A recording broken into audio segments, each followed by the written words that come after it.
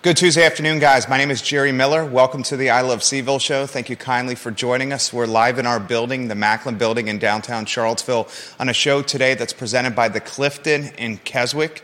If you'd like to make memorable happy hour experiences, date nights, family dinners, have a fantastic place for guests to stay in a hotel, a boutique hotel type setting, or make some special memories through weddings and events, the Clifton in Keswick should be your choice.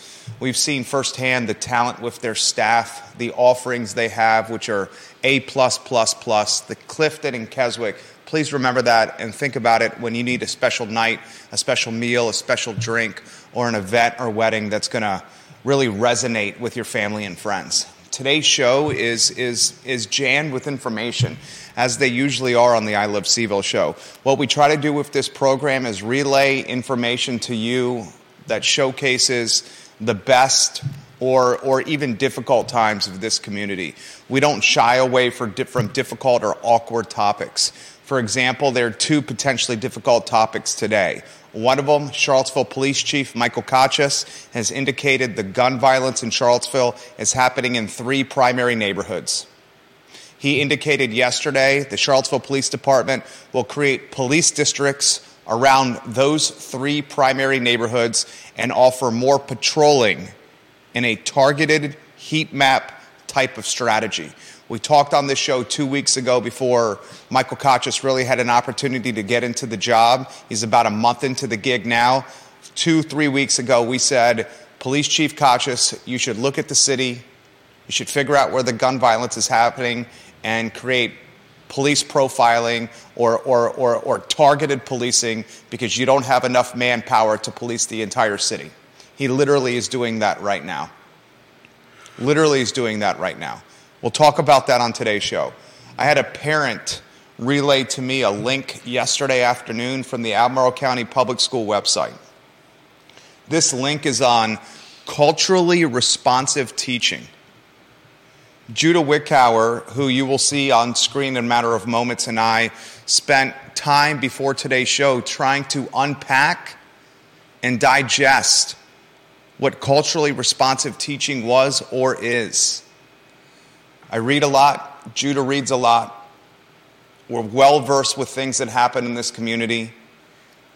I'm going to be straightforward. I have a very difficult time understanding what culturally responsive teaching is. I'm going to relay verbatim to you what's on the Albemarle County website, public school website, and ask you if this is just word salad. Because to me, this comes across as word salad. And if Judah Wickower and I are having a difficult time understanding what they're trying to say, how about a parent that may be working 2 jobs, has a handful of kids, is completely stressed and does not have enough time in their day, and may not have the opportunity to really unpack what culturally responsive teaching is? To me, it seems like the racial profiling of education. It's a perfect segue from what Charlottesville Police Department is doing with policing of certain neighborhoods to what Albemarle County Public Schools are doing with education. I will read it to you later in the show, but from my standpoint, this is the racial profiling of education. We'll talk about that on today's program. We'll talk a response from Bodo's Bagels on my bagel business model revenue analysis from yesterday that went viral. I mean, it is literally viral on all social platforms now. And we'll talk Rebecca's Natural Food, the longest standing business in Barracks Road Shopping Center. It's for sale currently. The asking price is $375,000. Yours truly can help you buy this business. First, you're going to have to sign a non-disclosure agreement with me before you see the financials and data points for a business that's been in operation since 1987. Lastly, today, Charlottesville's airport, the Charlottesville Albemarle Airport Cho, announced a nonstop flight to Orlando. While we applaud Cho for adding more flights out of Charlottesville, let's cut to the chase. I love that airport. It's easy to navigate. It's small. You don't have to show up significantly ahead of schedule and wait around the terminal because of the efficiencies built into a smaller airport. But if there's a fatal flaw with Cho, with the airport in Charlottesville, it's the lack of flight offerings. And because there are not a lot of flight offerings out of Cho, you're oftentimes having to take connector flights. Like oftentimes Judah and I, when we were flying to service our clients in Newark, in New Providence, New Jersey, and in Chatham, New Jersey, we would fly from Charlottesville to Charlotte to catch a connector to New Jersey, literally going in the opposite direction. I also asked this question for you because I've had a number of people put this on my radar. The direct flight to Orlando is awesome. It's great for families who want to take their kids to Disney World. But how about a direct flight to Chicago? How about a direct flight to Los Angeles? Judah Wickhauer is going to take a trip. Is it to California, or is your great aunt in Arizona? California. California. I'm going to put in perspective what Judah has to do to get to California from Cho. I'm sure Judah, like many of us, would love a direct flight to the West Coast. My brother lives in Culver City, Los Angeles. He works in the tech hub of one of the tech hubs of our country. And one of the difficult aspects of visiting my brother in Culver City is the connector flights are difficult to manage with young children. I'd love to see a direct flight to the Windy City, and I would love to see a direct flight to Los Angeles. I'm still not throwing shade on Cho for setting up the Orlando direct flight. So much we're going to cover on today's show. First, I need to talk the response from Bodo's Bagels. Yesterday on the I Love CVille network, which is an aggregation of every social media platform known to mankind, our website, ilovecville.com, our daily e-newsletter, Spotify, iTunes, Apple Podcasts, whatever it is, we're posting content on it. We reach a little over 253,000 people combined through all those pages. We talked about revenue projections for Bodo's Bagels. They got 3 locations. And I based those projections, guys, on 1,500 tickets per store, an average ticket price of $20 per ticket, and 360 days a year of operation. So if you take 3 locations and each location does 1,500 tickets, you have a total of 4,500 tickets. 4,500 tickets times $20 per ticket gives you $90,000 in gross revenue per day. $90,000 of gross revenue per day times 360 days per year is over $32 million of gross revenue, $32,400,000 to be exact across the 3 locations. We posted it on Facebook and on Instagram and on Twitter, and it went viral. We heard from the owners of Bodo's Bagels after posting this business model. They obviously saw the virality of the content. They responded to me by saying this: the ticket estimate and the average ticket are high. They said, while we don't provide financial information to public forums, we wanted to let you know, Jerry, that both the ticket number, total tickets, and the average ticket are a bit high. I appreciate that clarity from ownership at Bodo's Bagels. As a result, I'd like to tweak the model slightly before going to the next topic. I think, and I also want to highlight this. I heard from so many people tied to the University of Virginia about this topic. For example, I got a direct message from Jane. I'm not going to use her last name. She's an entrepreneur, she's a realtor, and she previously worked at the University of Virginia. She said this: I used to regularly place orders of 400 bagels for UVA events on Saturdays every weekend in the fall. That was for one alumni relations department. I heard from multiple UVA employees who were in charge of ordering for their respective departments. And these UVA employees who were in charge of ordering Bodo's for a catered type of event at their respective department or school said it was commonplace for their department or school to order bagels in the quantities of 100, 200, 300, 400, or more. John Blair, who watches this program routinely, shared a link from the Bodo's website. On that website, you will see a place to order large orders. It's a special gateway link on the website specifically for orders of 40 bagels or more. So if Bodo's has links like this on their website, you know they're getting orders like this. Furthermore, I'm getting contacted by the University of Virginia. They watch this program and listen to the show routinely, and they say, we often order bagels by the multiple hundreds. So they have a fantastic catering or bulk purchase business that we are missing when we stand in line looking for our bacon, egg, and cheese sandwiches. I want to keep that in mind. I also want to keep in mind that moms and dads that go into Bodo's with their children know that that ticket price can start to get a little bit more costly. My son, for example, he's almost 5 years old, and he's eating 1.5 sandwiches and ordering an orange juice.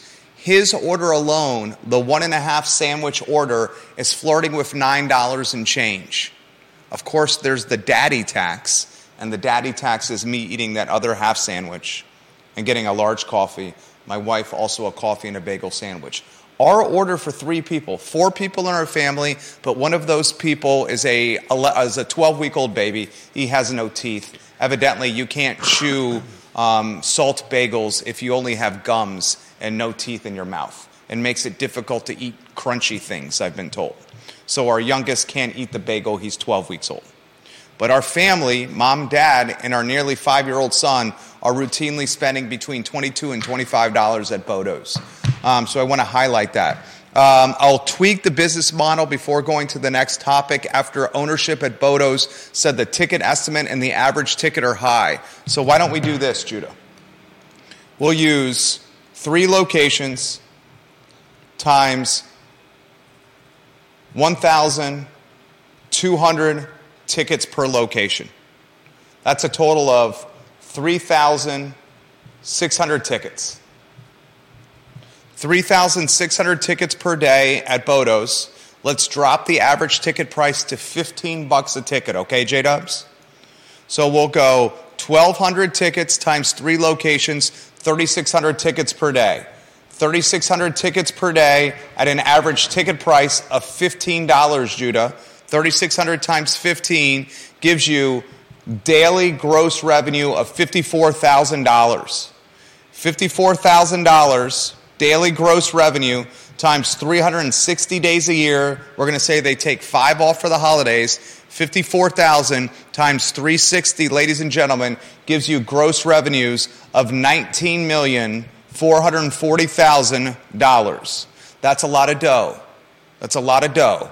I want to highlight this. These are gross revenues. They are not taking into account rental overhead, cost of goods, and most importantly, labor. Bodo's pays extremely well. That's why you see the same people working at Bodo's all the time. They pay extremely well. Undoubtedly, the top expense for this business is the labor. They have an army of Bodo's workers, the 3 locations. Still, $19,440,000 in our adjusted business model projection is pretty damn good revenue.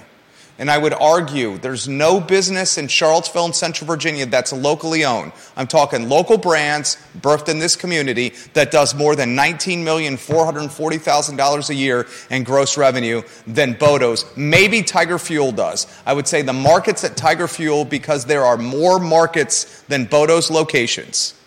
There are more markets than Bodo's locations. And I could see the average ticket price at Tiger Fuel with their sandwiches potentially being higher than Bodo's. Maybe that's the only brand that can do more business than Bodo's. Now, I want to clarify. Chick-fil-A does more business than Bodo's. Chick-fil-A does more business than the market at Tiger Fuel. Starbucks does more business than Bodo's. Starbucks does more business than the markets at Tiger Fuel. You would probably say that McDonald's and maybe Wendy's are doing more business with their locations than Tiger Fuel and Bodo's. But of the locally owned ones, I would say Tiger Fuel and Bodo's are 1 and 2. Heck, Kelly Jackson, are you watching the show? Panera Bread is one of the top revenue producers in this community. KJ's Panera Bread is one of the top revenue producers in this community as well. So my adjusted model, before we go to the next topic, 3 locations at 1,200 tickets per location, 3,600 total tickets per day, 3,600 total tickets per day times $15 per ticket gives you $54,000 in gross revenue every day. $54,000 in gross revenue every day times 360 days of work per year gives you gross on the year of $19,440,000. That's a lot of dough. That is a lot of dough for a business birthed in this community, guys. Now, the next topic on today's program, and put your thoughts in the feed. If you disagree or agree with the business model, let me know. Ownership at Bodo's, I appreciate the DM. Thank you for reaching out to me and offering some perspective on our business model. We're grateful. Rebecca's Natural Food is for sale. We broke this news today on the I Love CVille network. This business has been in operation since 1987. It's the longest tenured business, Rebecca's, in Barracks Road Shopping Center. The owner of the business would like to retire. He's worked his tail off for a generation. And the owner, Mr. Norman Dill, who opened the business in 1987, is choosing to sell Rebecca's, which is basically like a family member to him. He's worked there so long. That's one of the things. When you launch a small business, when you go through the sweat equity and the trials and tribulations and the grind and the roller coaster ride of emotions of owning and managing and launching and nurturing a business, that business becomes a part of you. And almost you look at the business as if it's one of your scions, one of your offsprings, one of your children. I know I certainly do. I have two boys, one nearly 5 and one 12 weeks and change. And then I have a third child, this business that I go to every day for 65, 70 hours a week, which I've done for the last nearly 15 years. 15 years in May. And I know Mr. Dill feels the same way about Rebecca's because he's done it longer than I have, since 1987. And I want to start by saying this. When your small business has been in operation and in a community, and it's a retail business like Rebecca's, and it's been in operation since 1987, that is, Judah, 36 years the man has operated Rebecca's Natural Food. Damn. 36 years of running a business, when 80% of them fail in their first 3 years. And Rebecca's Natural Food is a business that undoubtedly has had some headwinds. You know what some of those headwinds are? The internet and retail purchasing online and Amazon commoditizing just about anything you can buy. Amazon and Walmart and Target and these big box stores are commoditizing retail to the point that it's only about price. Rebecca's epitomizes price point, great service, great knowledge, an omni-experiential retail shopping experience. Omni-experiential retail is the key. You go into Rebecca's, you can buy something, but you leave empowered with knowledge on why what you are purchasing is the best choice for your body. It's the same thing Patty Zeller does at Animal Connection. It's the same thing Monique Moshier does at The Happy Cook. You go into these businesses as much to purchase something as you go into their business to learn about what you're buying. And that is the value proposition of shopping locally and preserving our local business models. I hope someone in Charlottesville buys Rebecca's. I really do. And if you're interested in purchasing this business, send me a direct message or an email, jerry@vmvbrands.com. You can DM me on any social platform. I will respond by sending you a non-disclosure agreement, and then we can get some financials for your consideration. I hope this business stays in operation, it stays local. You got the number one shopping district in Charlottesville, Barracks Road. Is the rent cheap? No. But the shopping volume of people justifies the rent. And it's the longest standing one in this shopping center. Kudos and props to Norman Dill and the team at Rebecca's. All right, let's go to the two-shot. Let's welcome Judah B. Whitcower. Judah B. Whitcower to the program. The director who's morphed into a key contributor to this program. He's known affectionately up and down the eastern seaboard as J-Dubs. First, 65 degrees outside. The warm-blooded Judah must love this temperature. Yeah, when I'm outside I do. You're saying it's chilly in here? Yeah. I mean, it's 69. Actually, it might be 70 on that thermostat. I'm wearing a short-sleeve shirt. Somehow I doubt it. I'm wearing a short-sleeve shirt and sweating right now. He is wearing a button-down long-sleeve shirt, a sweater, and a scarf. We are very different. your flight to California. Walk us through the itinerary. Through the itinerary? I mean, let's see. I think I took a screenshot. I still got the email open. Let's see. Are you flying out of Cho? Yeah. Charlottesville to D.C. It's a short hour-long flight. Probably not even an hour. I bet part of that is just sitting in the plane, wondering why taxiing. We're not flying yet. Then Washington D.C. to Denver, Colorado, and from there on to California. So you're going to Cali. Whereabouts in Cali to see your great aunt? Is she 108 years old? She's 106, I think. She lives in... She's like a fine wine, 106. That's beautiful. Is this the great aunt that you told me stays alive by gin and tonics and smoking cigs? Or was that your grandma? That was my grandmother. Okay. Does she enjoy similar habits? Because I love your grandmother. Not that I'm aware of. Was it gin and tonics that she enjoyed? No, it was Jim Beam. Oh, that's right. It was even better, Jim Beam. I would love to see Grandma Wickhauer ripping Jim Beam and smoking cigs. Oh, man. She was one of a kind, right? Somebody made her a card that she could pull out of her purse and give to someone if she was having trouble explaining what she wanted to drink. So it was basically a card with how she liked her drink. How does she like her beam? She likes a glass of Jim Beam, and she likes a glass of ice with like a little spoon that she can put the ice. She put the ice into the drink when it needs a little more a little freshening on the ice cubes. That's my kind of lass, Grandma Woodcower. I like it. Well, we are distracted. That's my fault. So you're flying to Cali. You're going Cho to D.C. to Denver to Cali. Yeah. That sounds crazy, does it not? Cho to D.C. to Denver to Cali. How much is it costing you round trip for the flight? How much does it cost round trip? Oh, I couldn't tell you that. I bet you it's over $600. Actually, I could tell you that. Let's see. Round trip. Oh, I'm not telling the prices. Come on, tell me round trip. It's. I would love to know. Is it $1,200? More. $1,300? Yeah, just over. $1,300 for this man to visit his 107-year-old great aunt before she goes through the pearly gates of heaven. But $1,300 round trip, ladies and gentlemen. It's also way more expensive because I'm flying back on the weekend. No, I totally get it. But you and I both know if I'd come back on Monday, it would have been, I think, like half that. You and I both know that if Cho had more flights in and out of the airport, it would be more competitive in pricing.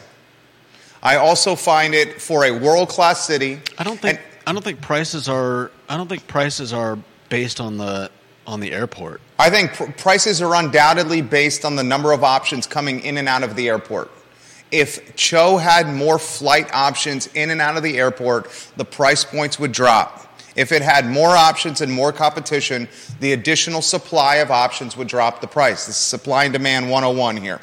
I find it odd, and in Anonymous, we'll get to your comments here. I find it odd that a world-class city,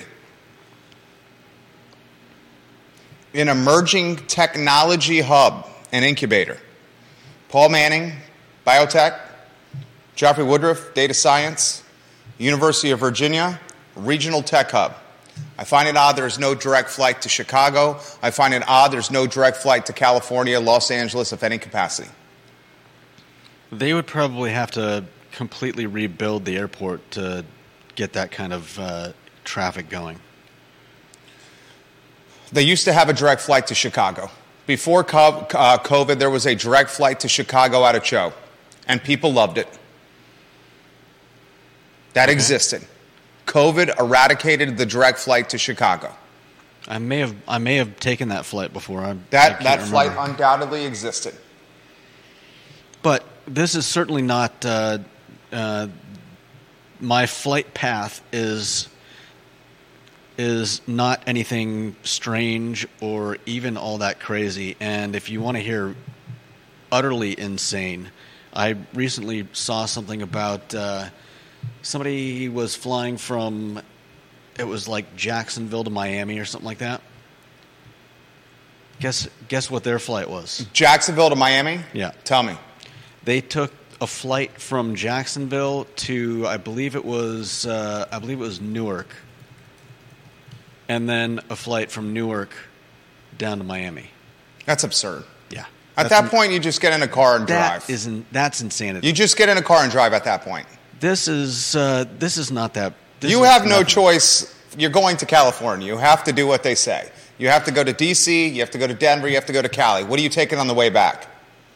Cali, what? Flight on the way back. Cali to Atlanta to Cho. Cali to Charlotte to Cho. How are you getting back? Wow, no, this one is, the way back is actually great. It's, the flight arrives in Los Angeles. That's the first leg. Is flying to Los Angeles. From where? From Palm Springs. Okay. Wow. The great aunt living the dream in Palm Springs. No, she's in L.A. Oh, she's in L.A. Yeah. Okay. The second flight is L.A. all the way to D.C. and then D.C. to Charlottesville. And then that's great. Not bad. That's better than the way there. It's better than medium length flight and then a wait in the airport and then another medium length. This is like really short flight, then a flight all the way across the country, and then another really short flight. Jason Burke watching the program. He lives in Sherman Oaks. Yep. He says Lax to Cho booked a few weeks out is under $300. LAX to Cho under $300. You're flying direct, Jason Burke, LAX to Cho. For 3 Bs, for less than 3 Bs? There's no way it's direct from LA to Charlotte. He says RT LAX to Cho booked a few weeks out is $300. Yeah, I think he just means that's a starting and end point. I'm fairly certain there are no LA direct flights understood from LA to Charlottesville. Okay, you're exactly right. He's saying LAX to Charlotte to Cho. You're 100% right. Thank you, Judah. Yeah. Not only a scholar, but a man who understands flight patterns and schedules better than most. He goes LAX to Charlotte. I love the Charlotte airport.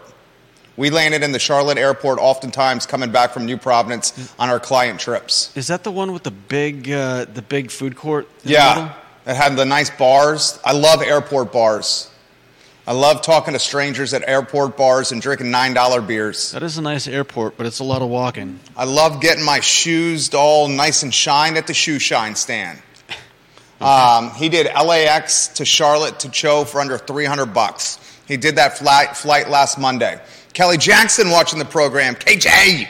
She says, watch out, they always cancel my DC to Cho flights coming from LAX if it's at night. I've had an Uber the last 2 times. A lot of cancellations out of Cho. Drives my wife crazy. I had a cancellation from, what was it? I think it was DC. And I was like, well, how am I going to get back? So finally I just told the person at the counter, I was like, get me as close as you can. I think I made it into Richmond like late. It was like 10 or 11 at night. No car rentals, and basically just had to do the same thing, had to Uber it. No, do you remember the time we were coming back from New Jersey after a week of servicing clients? We flew into one of those airports, and then the flight was delayed, and then they just got us to Richmond, and then my wife came and picked us up at like 3 in the morning. She was like 7.5 months pregnant. I said, we can't get from Richmond to here. There's no Ubers. There's no cabs. Can you come pick us up? 7.5 month pregnant lady comes to the rescue at 3 in the morning, drives all the way to Richmond, picks us up, and drives us all the way back. Well, I got an Uber. One of the many times she saved Judah and I. I got an Uber, and first of all, I don't think the person had ever been to the airport because they couldn't even find the place. And then once I finally got to them, I swear I thought this lady was going to kick me. She was going to drive 50 yards and kick me out of the car. Because I get in the car and she asked where I was going. I was like, oh crap. And I said Charlottesville, And she's like, KTP watching the program. Katie Pearl, the Queen of Whitehall. We took that Chicago flight frequently to go to Notre Dame. That flight is very, very missed here locally.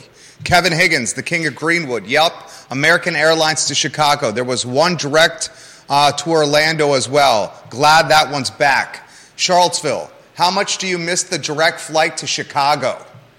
There's many of us who've taken that flight that miss it. It was a common, consistent, relied upon flight before COVID. Now it's been eradicated. Charlottesville Airport, Cho, I would love if you brought back a direct flight to Chicago and see if you can figure out a direct flight to California. Anonymous makes this point. It's never going to happen. Anonymous makes this point. I think it's a damn good point. Listen to this in a direct message on Twitter. He says, I mean, more flights of any kind are great, but I find it slightly weird that we have enough traffic to support a flight to Disney World, but we can't get a regular connector to Chicago. I'm a little curious about the whole Orlando flight. I mean, is that a big thing here? Well, let's go to the news that broke right before the program started. Cho had a press conference today, and it's welcoming CVille. Yeah. Is that how you think you say it, CVille? Sure.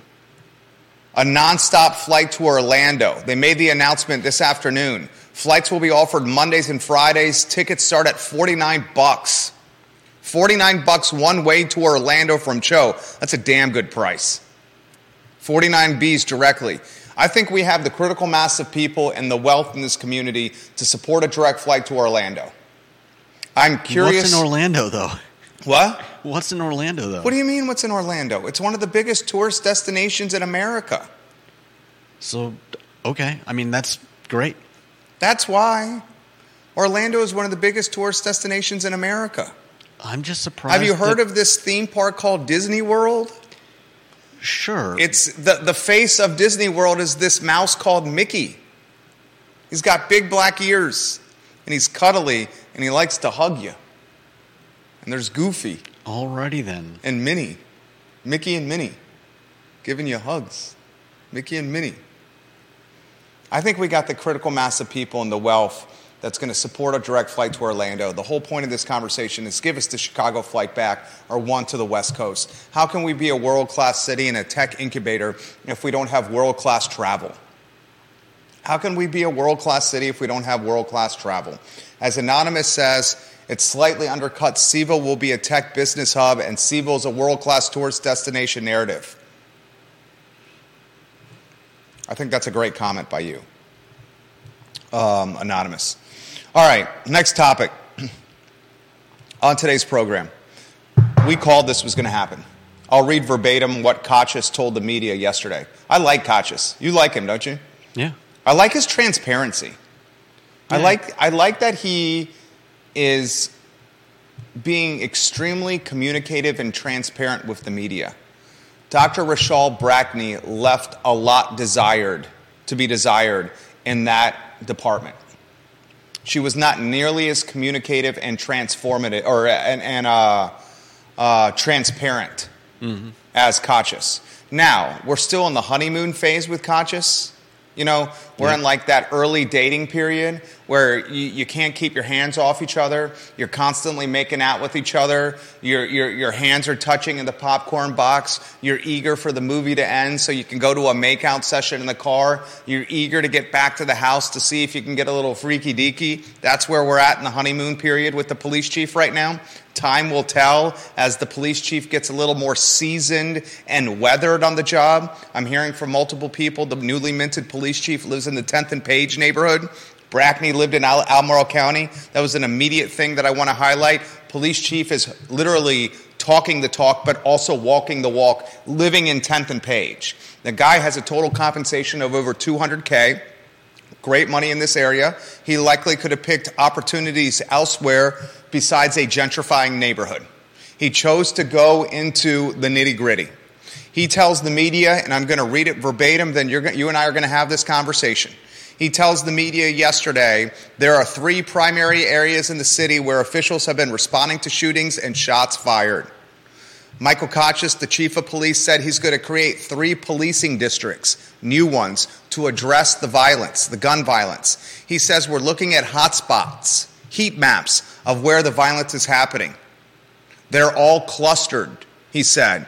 You and I, maybe a month ago, maybe 2 weeks ago, somewhere between 2 and 4 weeks ago, literally said the police department, because it is so entirely vacant, roughly a third of the police department is unemployed, is got empty seats, has got vacancies. A third of the department's got vacancies. We said because they have such limited resources within the department, the police department should do neighborhood profiling, should profile where the violence and the crime is happening and do concentrated patrols in those areas because they don't have the resources or human capital to police the entire city. Yesterday, Koch said he was going to do exactly that. And if you had to guess the three neighborhoods, the three cluster neighborhoods of gun violence, what would you think they are? He did not say that to the media yesterday, but you and I, we follow this closely. We're common sense individuals, and we can project what those three neighborhoods are. What do you think they are? I mean, obviously one of them is CVille. CVille, number one. I would say CVille all day, every day, number one.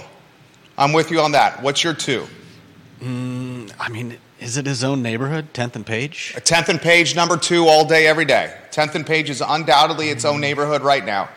There was a shooting there on Sunday at 8:37 p.m. in 10th and Page outside the Dairy Market.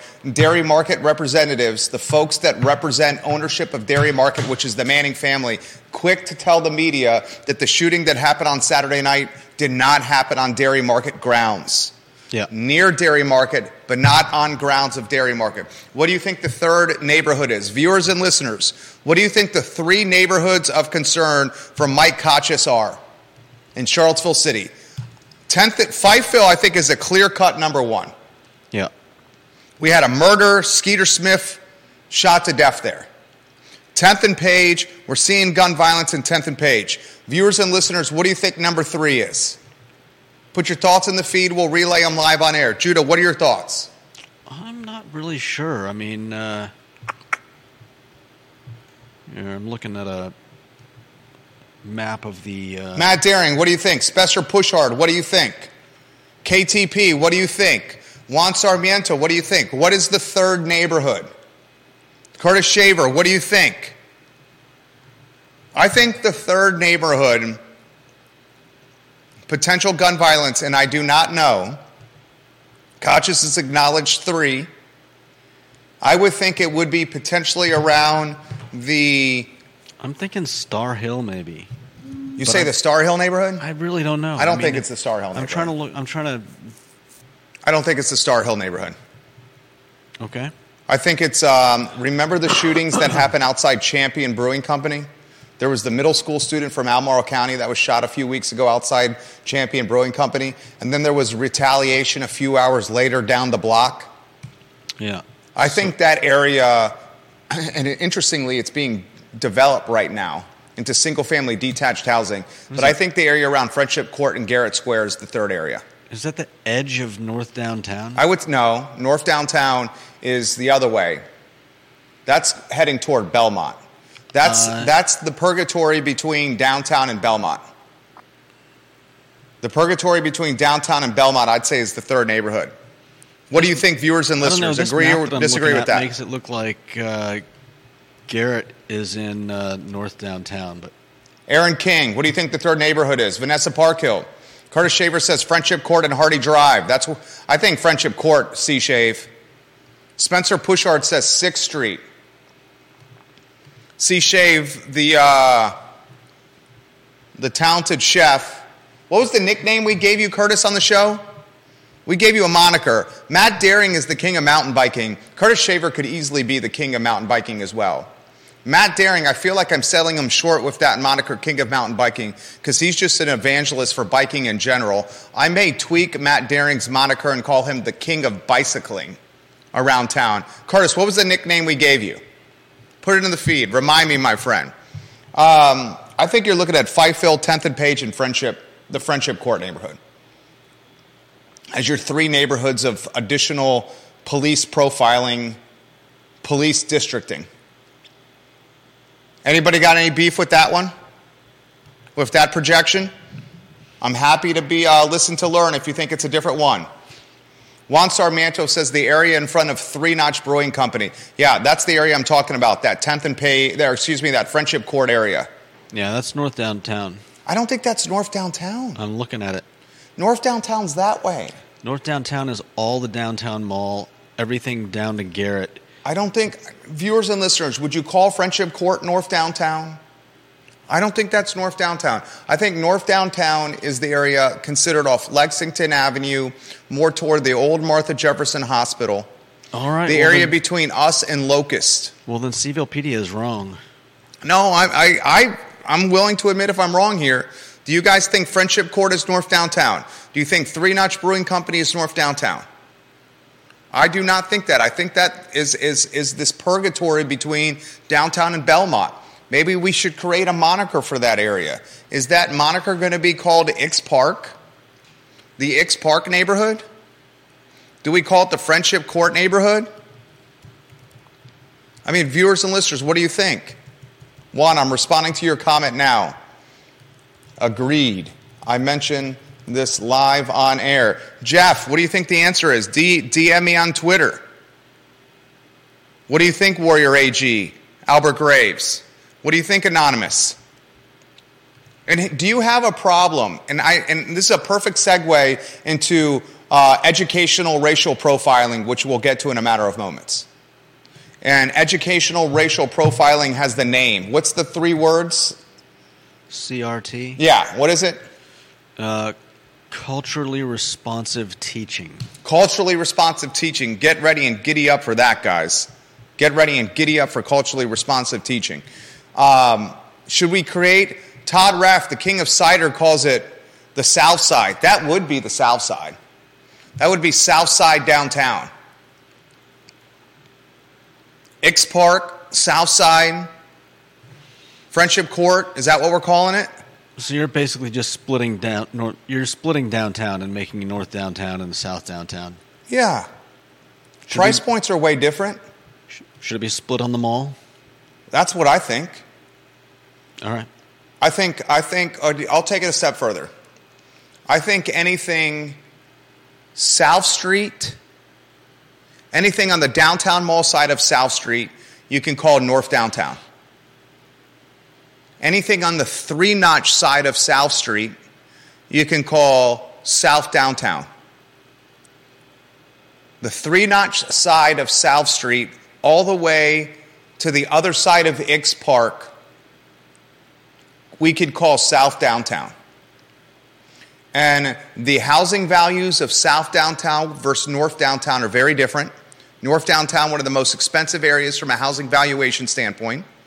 The demographic, socioeconomic, and racial demographics of north downtown and south downtown are very different. It just doesn't have a brand. Yeah. What's that brand? Ix? Is it South Downtown? Did we just make up a brand here? Yeah. Do you have an issue? These are city-designated neighborhoods. Do you have an issue with police districts? What? Do you have an issue with Kacha saying, we see where the gun violence is, we're going to profile neighborhoods, and police patrols will pick up in those 3 targeted neighborhoods? No. Do you have an issue with that strategy? I don't have a problem with that at all. I don't have a problem with that at all. People will, though. Well, you know people will in this town. They're gonna, this is what the language is going to say. Oh, I know. What do you think the language is going to be? They're going to say they're going to say it's racist. I mean, it's but it's just common sense. I mean, you don't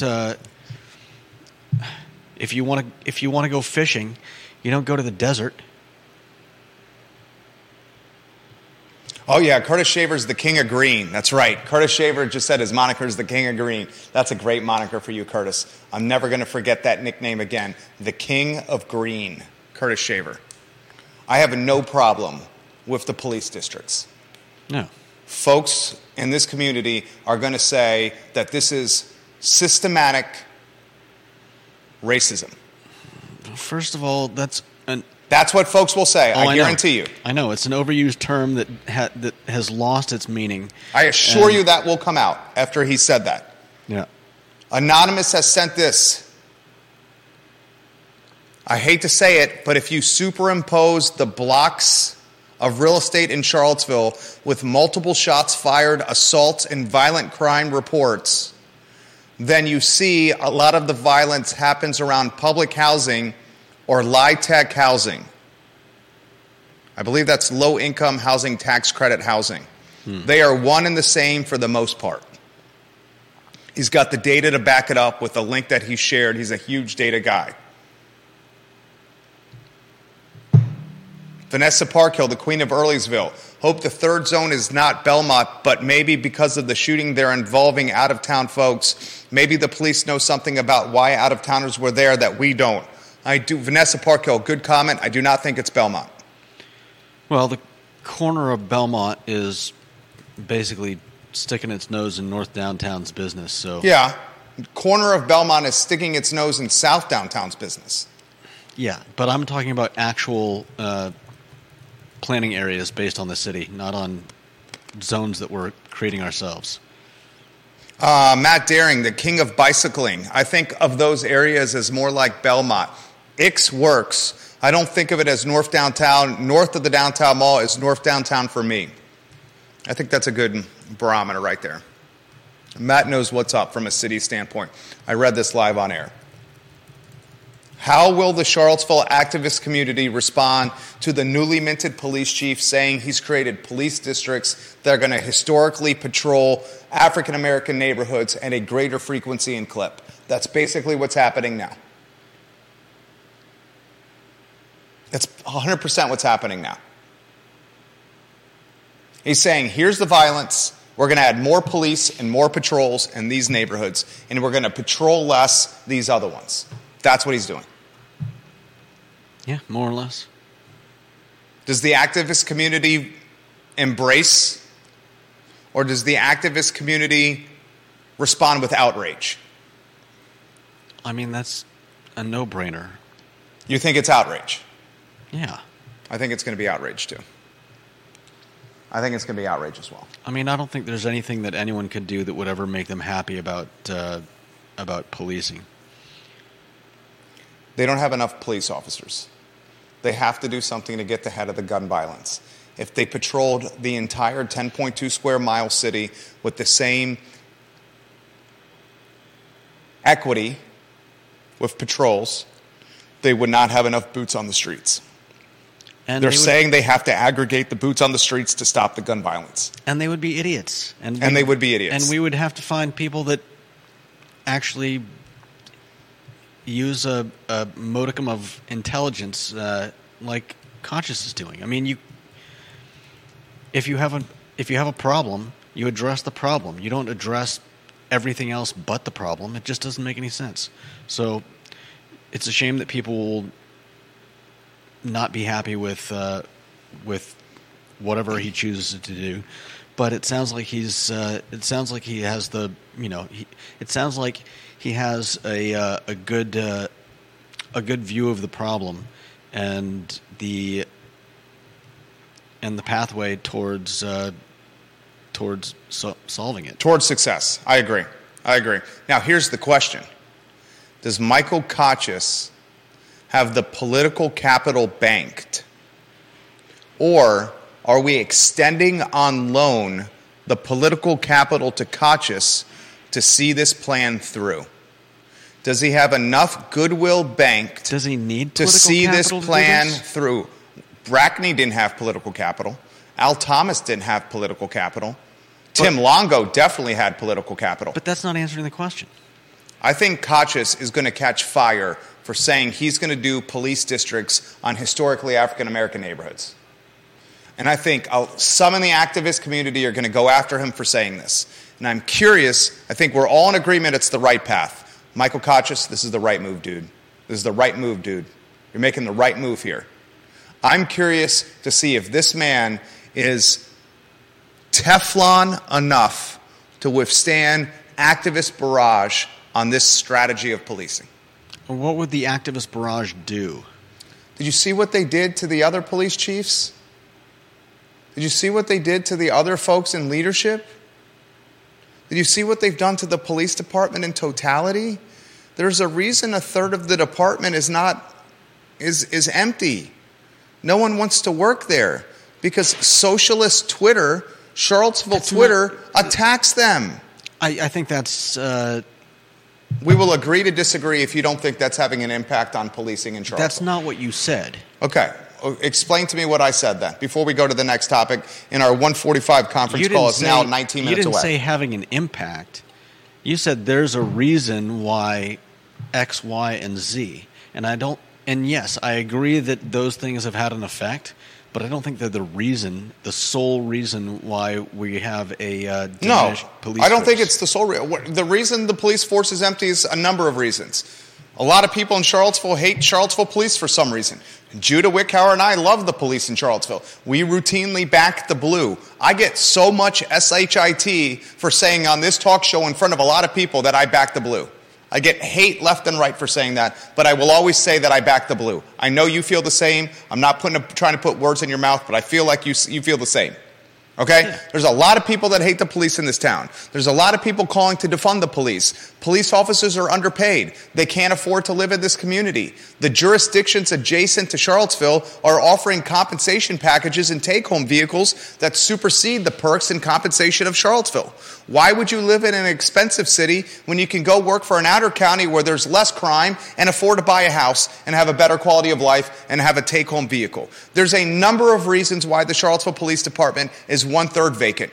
And it's 100% not socialist Twitter and Charlottesville Twitter hating on the police and calling to defund the police. That's just one of the contributing factors. One of the contributing factors. It's a perfect storm of nastiness that's caused this.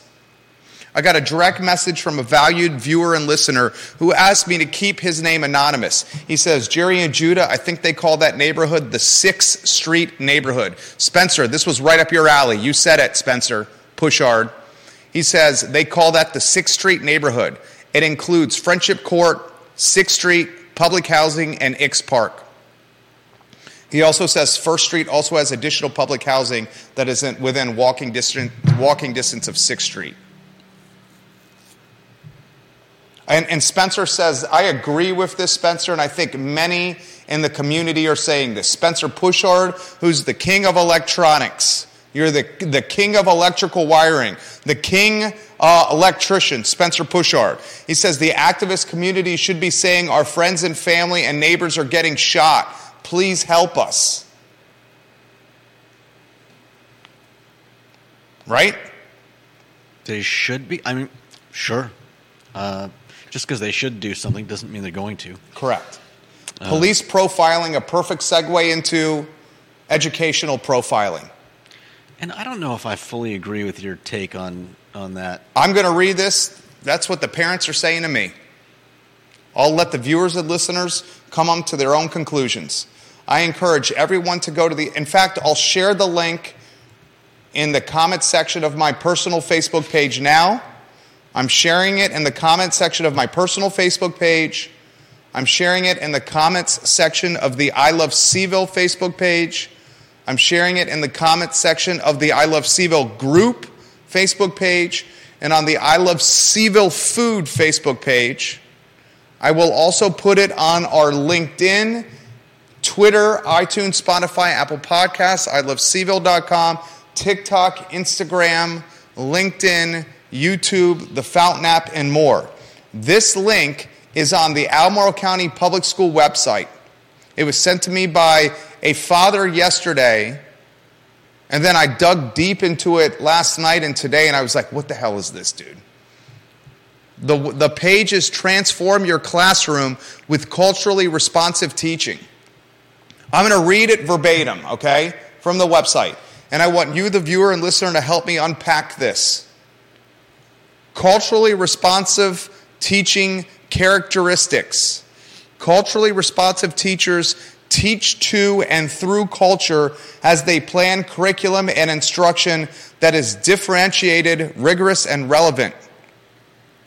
Culturally responsive teaching disaggregates assessment, engagement, behavioral, and attendance data by student social and cultural groups and identifies and applies differentiated strategies to address growth and learning needs of all students with specific attention to students who are impacted by equity, opportunity, and achievement gap. Do you have any idea what that means? I believe I do. What I don't understand is how any teacher can be expected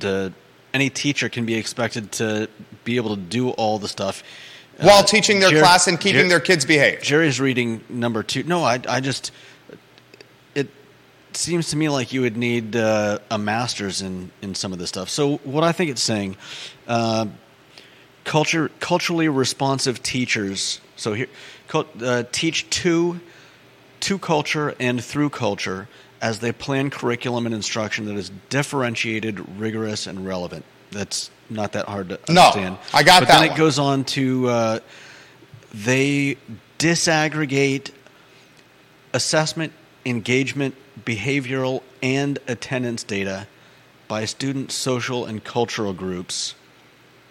So I think what that means is that you're taking the assessment, engagement, behavioral, and attendance data of student social and cultural groups, and you're breaking it apart. So you're not saying that all these students are the same and using the same measuring tool to measure all of them. So that's, I think, what they mean by disaggregates assessment, engagement. It's saying that you have to take a different tack for different social and cultural groups of kids. They're not all the same. You have to treat them differently. And then it goes on to say that it identifies and applies differentiated strategies to address growth and learning needs of all students with specific attention to students who are impacted by equity, opportunity, and achievement gaps. So again, basically it's asking the teacher to take a look at your classroom, identify and apply strategies that are directed at the individual, social and cultural groups, rather than treating the classroom as a whole and, just teaching them with one single plan. Now, how a teacher is supposed to do all of this, I mean, if you had 10 students, that's maybe you could separate all this out and figure out a way to interact with each of your students in a different way and help them interact with each other in different ways so that they're all what's a good word? Taught in an equitable setting, inclusive, and all that. Dude, what teacher's going to be able to do this? But to do that in a classroom of 20 or 30 kids, you'd have to be a teaching genius. That's what I'm saying. I don't see how it's possible. How would this be possible? The teachers are already saying the kids aren't listening to them. The kids are vaping in the schools. The kids are fighting in the schools. The kids are assaulting in the schools. The kids won't stay off their cell phones. There's no accountability. When you kick a kid out of the classroom and send him to the principal's office, he comes back 10 minutes later. Now, culturally responsive teaching, you have to not only teach your students the subject matter, not only keep them from fighting, not only keep them from using their phones, not only keep them from cussing you out, not only keep them from vaping, not only keep them from showing up tardy to the classroom, but now you have to be a sociologist and an anthropologist. Yeah, and you have to, it sounds to me, reading through this whole thing, it kind of sounds to me like you'd have to have dozens of teaching plans in place so that you could teach to all the kids in the classroom. Because some of them are going to respond differently to. Now, I don't know how this. And kids are performing at different clip. There was at one time when you were teaching. Basically, there was at one time when you were teaching, when you and I were coming up, where you taught. You looked at your classroom. You picked the kid that was in the middle from a performance standpoint, and you taught one or two rungs ahead of him or her. And then you hope that the middle and under catches up, and you hope that the top from a performance was not bored out of their mind. To say that the teachers have to be culturally responsive teachers, along with teachers in general, is Looney Tunes. Yeah, and they're not paid enough money. They don't have enough training to do this. They're asking them to be sociologists and anthropologists along with algebra teachers or U.S. history teachers or art teachers or geometry teachers or English teachers.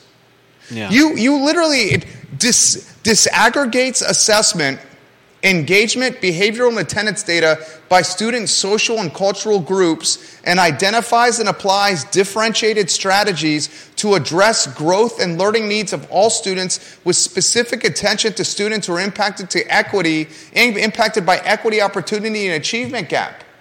This is the racial profiling of education. This is the socioeconomic profiling of education. But it's not. But you use profiling as though it's a bad thing. In this case, I think the profiling. What word would be better than profiling? I didn't mean to interrupt you. I apologize. What word would be better than profiling? Viewers and listeners, what word is better than profiling? They're profiling their students based on their socioeconomic status or their race, and they're teaching the curriculum differently based on that socioeconomic status or race or their culture. This is word salad. The king of Ivy, Beth Marcus, word salad to prevent teachers from doing their jobs. The American students the American students, she says, are failing. She thinks that equity is harming all the students. That's the king of Ivy, the queen of Ivy, Beth Marcus right there. If a teacher has to have all of this in mind at all times, I can see how the classroom is failing. That's what I'm saying. Like the mindset switch for the teacher in real time, where I'm teaching so-and-so from a wealthy background, and so-and-so from a poor background, and so-and-so from a white background, and so-and-so from a Hispanic background, and so-and-so from an African-American background, and so-and-so who's new to the country, and so-and-so who missed the last few days of school, and so-and-so who's a single family. But it's not just those. It's like a crazy Venn diagram of all those things from socioeconomic background to race to religion and I would guess you would have to put in sexuality. Oh yeah, sexuality. You certainly have to put in sexuality. Plus race only covers what you look like. It doesn't necessarily cover your where you come from, because you could have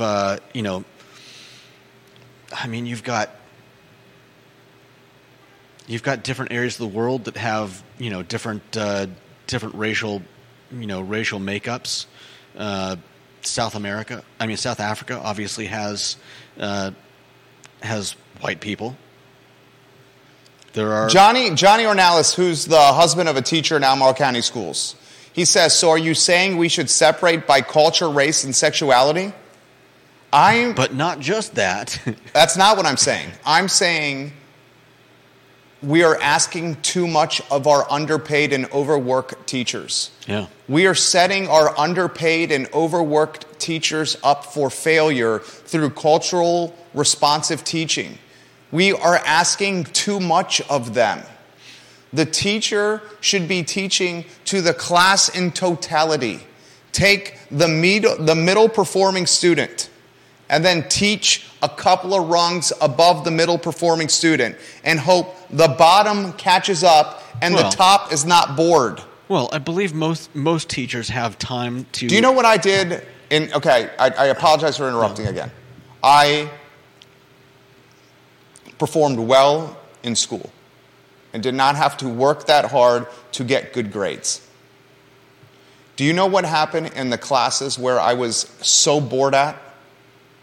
You goofed off. I acted up and I got into trouble. Do you know what happened in the classes where I was mentally stimulated? I focused. Stuck with it, yeah. If we are teaching to every student in a class, as opposed to teaching to the class in totality, you will leave high-performing students in a state of utter boredom. A teacher cannot be a jack of all trades, because if they are, they become a master of none. And teaching to every kid in a 25-person classroom is not sustainable. It's going to cause a burnout for the teacher. It's going to cause terrible quality of life, and it's going to make the teacher feel as if they are a failure because they're having to professionally connect with every student in the classroom as a sociologist, anthropologist, therapist, accountant, and teacher. PhD professors don't have this challenge. Yeah. Ken Elzinga does not have this challenge, the economics professor at UVA. Larry Sabato, Brad Wilcox don't have these challenges. Yet we're asking someone that's a 23-year-old fresh out of college to do this? Seriously. Thursday night, a school board meeting of tremendous proportions. Thursday night collective bargaining is on the agenda for Albemarle County teachers. If you watch this show, you know I am hugely in favor of collective bargaining for teachers at Albemarle County Public Schools. Charlottesville City Schools are giving collective bargaining empowerment to their teachers and employees. If Albemarle County does not do the same, Albemarle County will get left in the dust, because the teachers will quit ACPS and head to Charlottesville City Schools or do something else altogether. Now the school system is asking the teachers to do even more work for the same pay. Even more work for the same pay. That's bogus. Lonnie Murray watching the program. Lonnie, we're not going to use your professional title. We're just going to call you the king of the environment, Lonnie Murray. That's your new moniker. Having studied education, he says, in college, there is a way to do this. However, you need way more teachers, and you have to change the model for how classes are taught. Yeah. He adds, I think the addition of race culture is really a distraction. A simpler way to look at this is to teach kids in the classroom where they are at. The problem is that it's super hard to do so while also doing standardized tests like the SOL. It's an English class. The way you do this is have a topic the whole class was focused on, but then have students form different book groups, which will allow for different reading levels. Look at the link in the comments section of my page. Albemarle County parents, does this not worry you?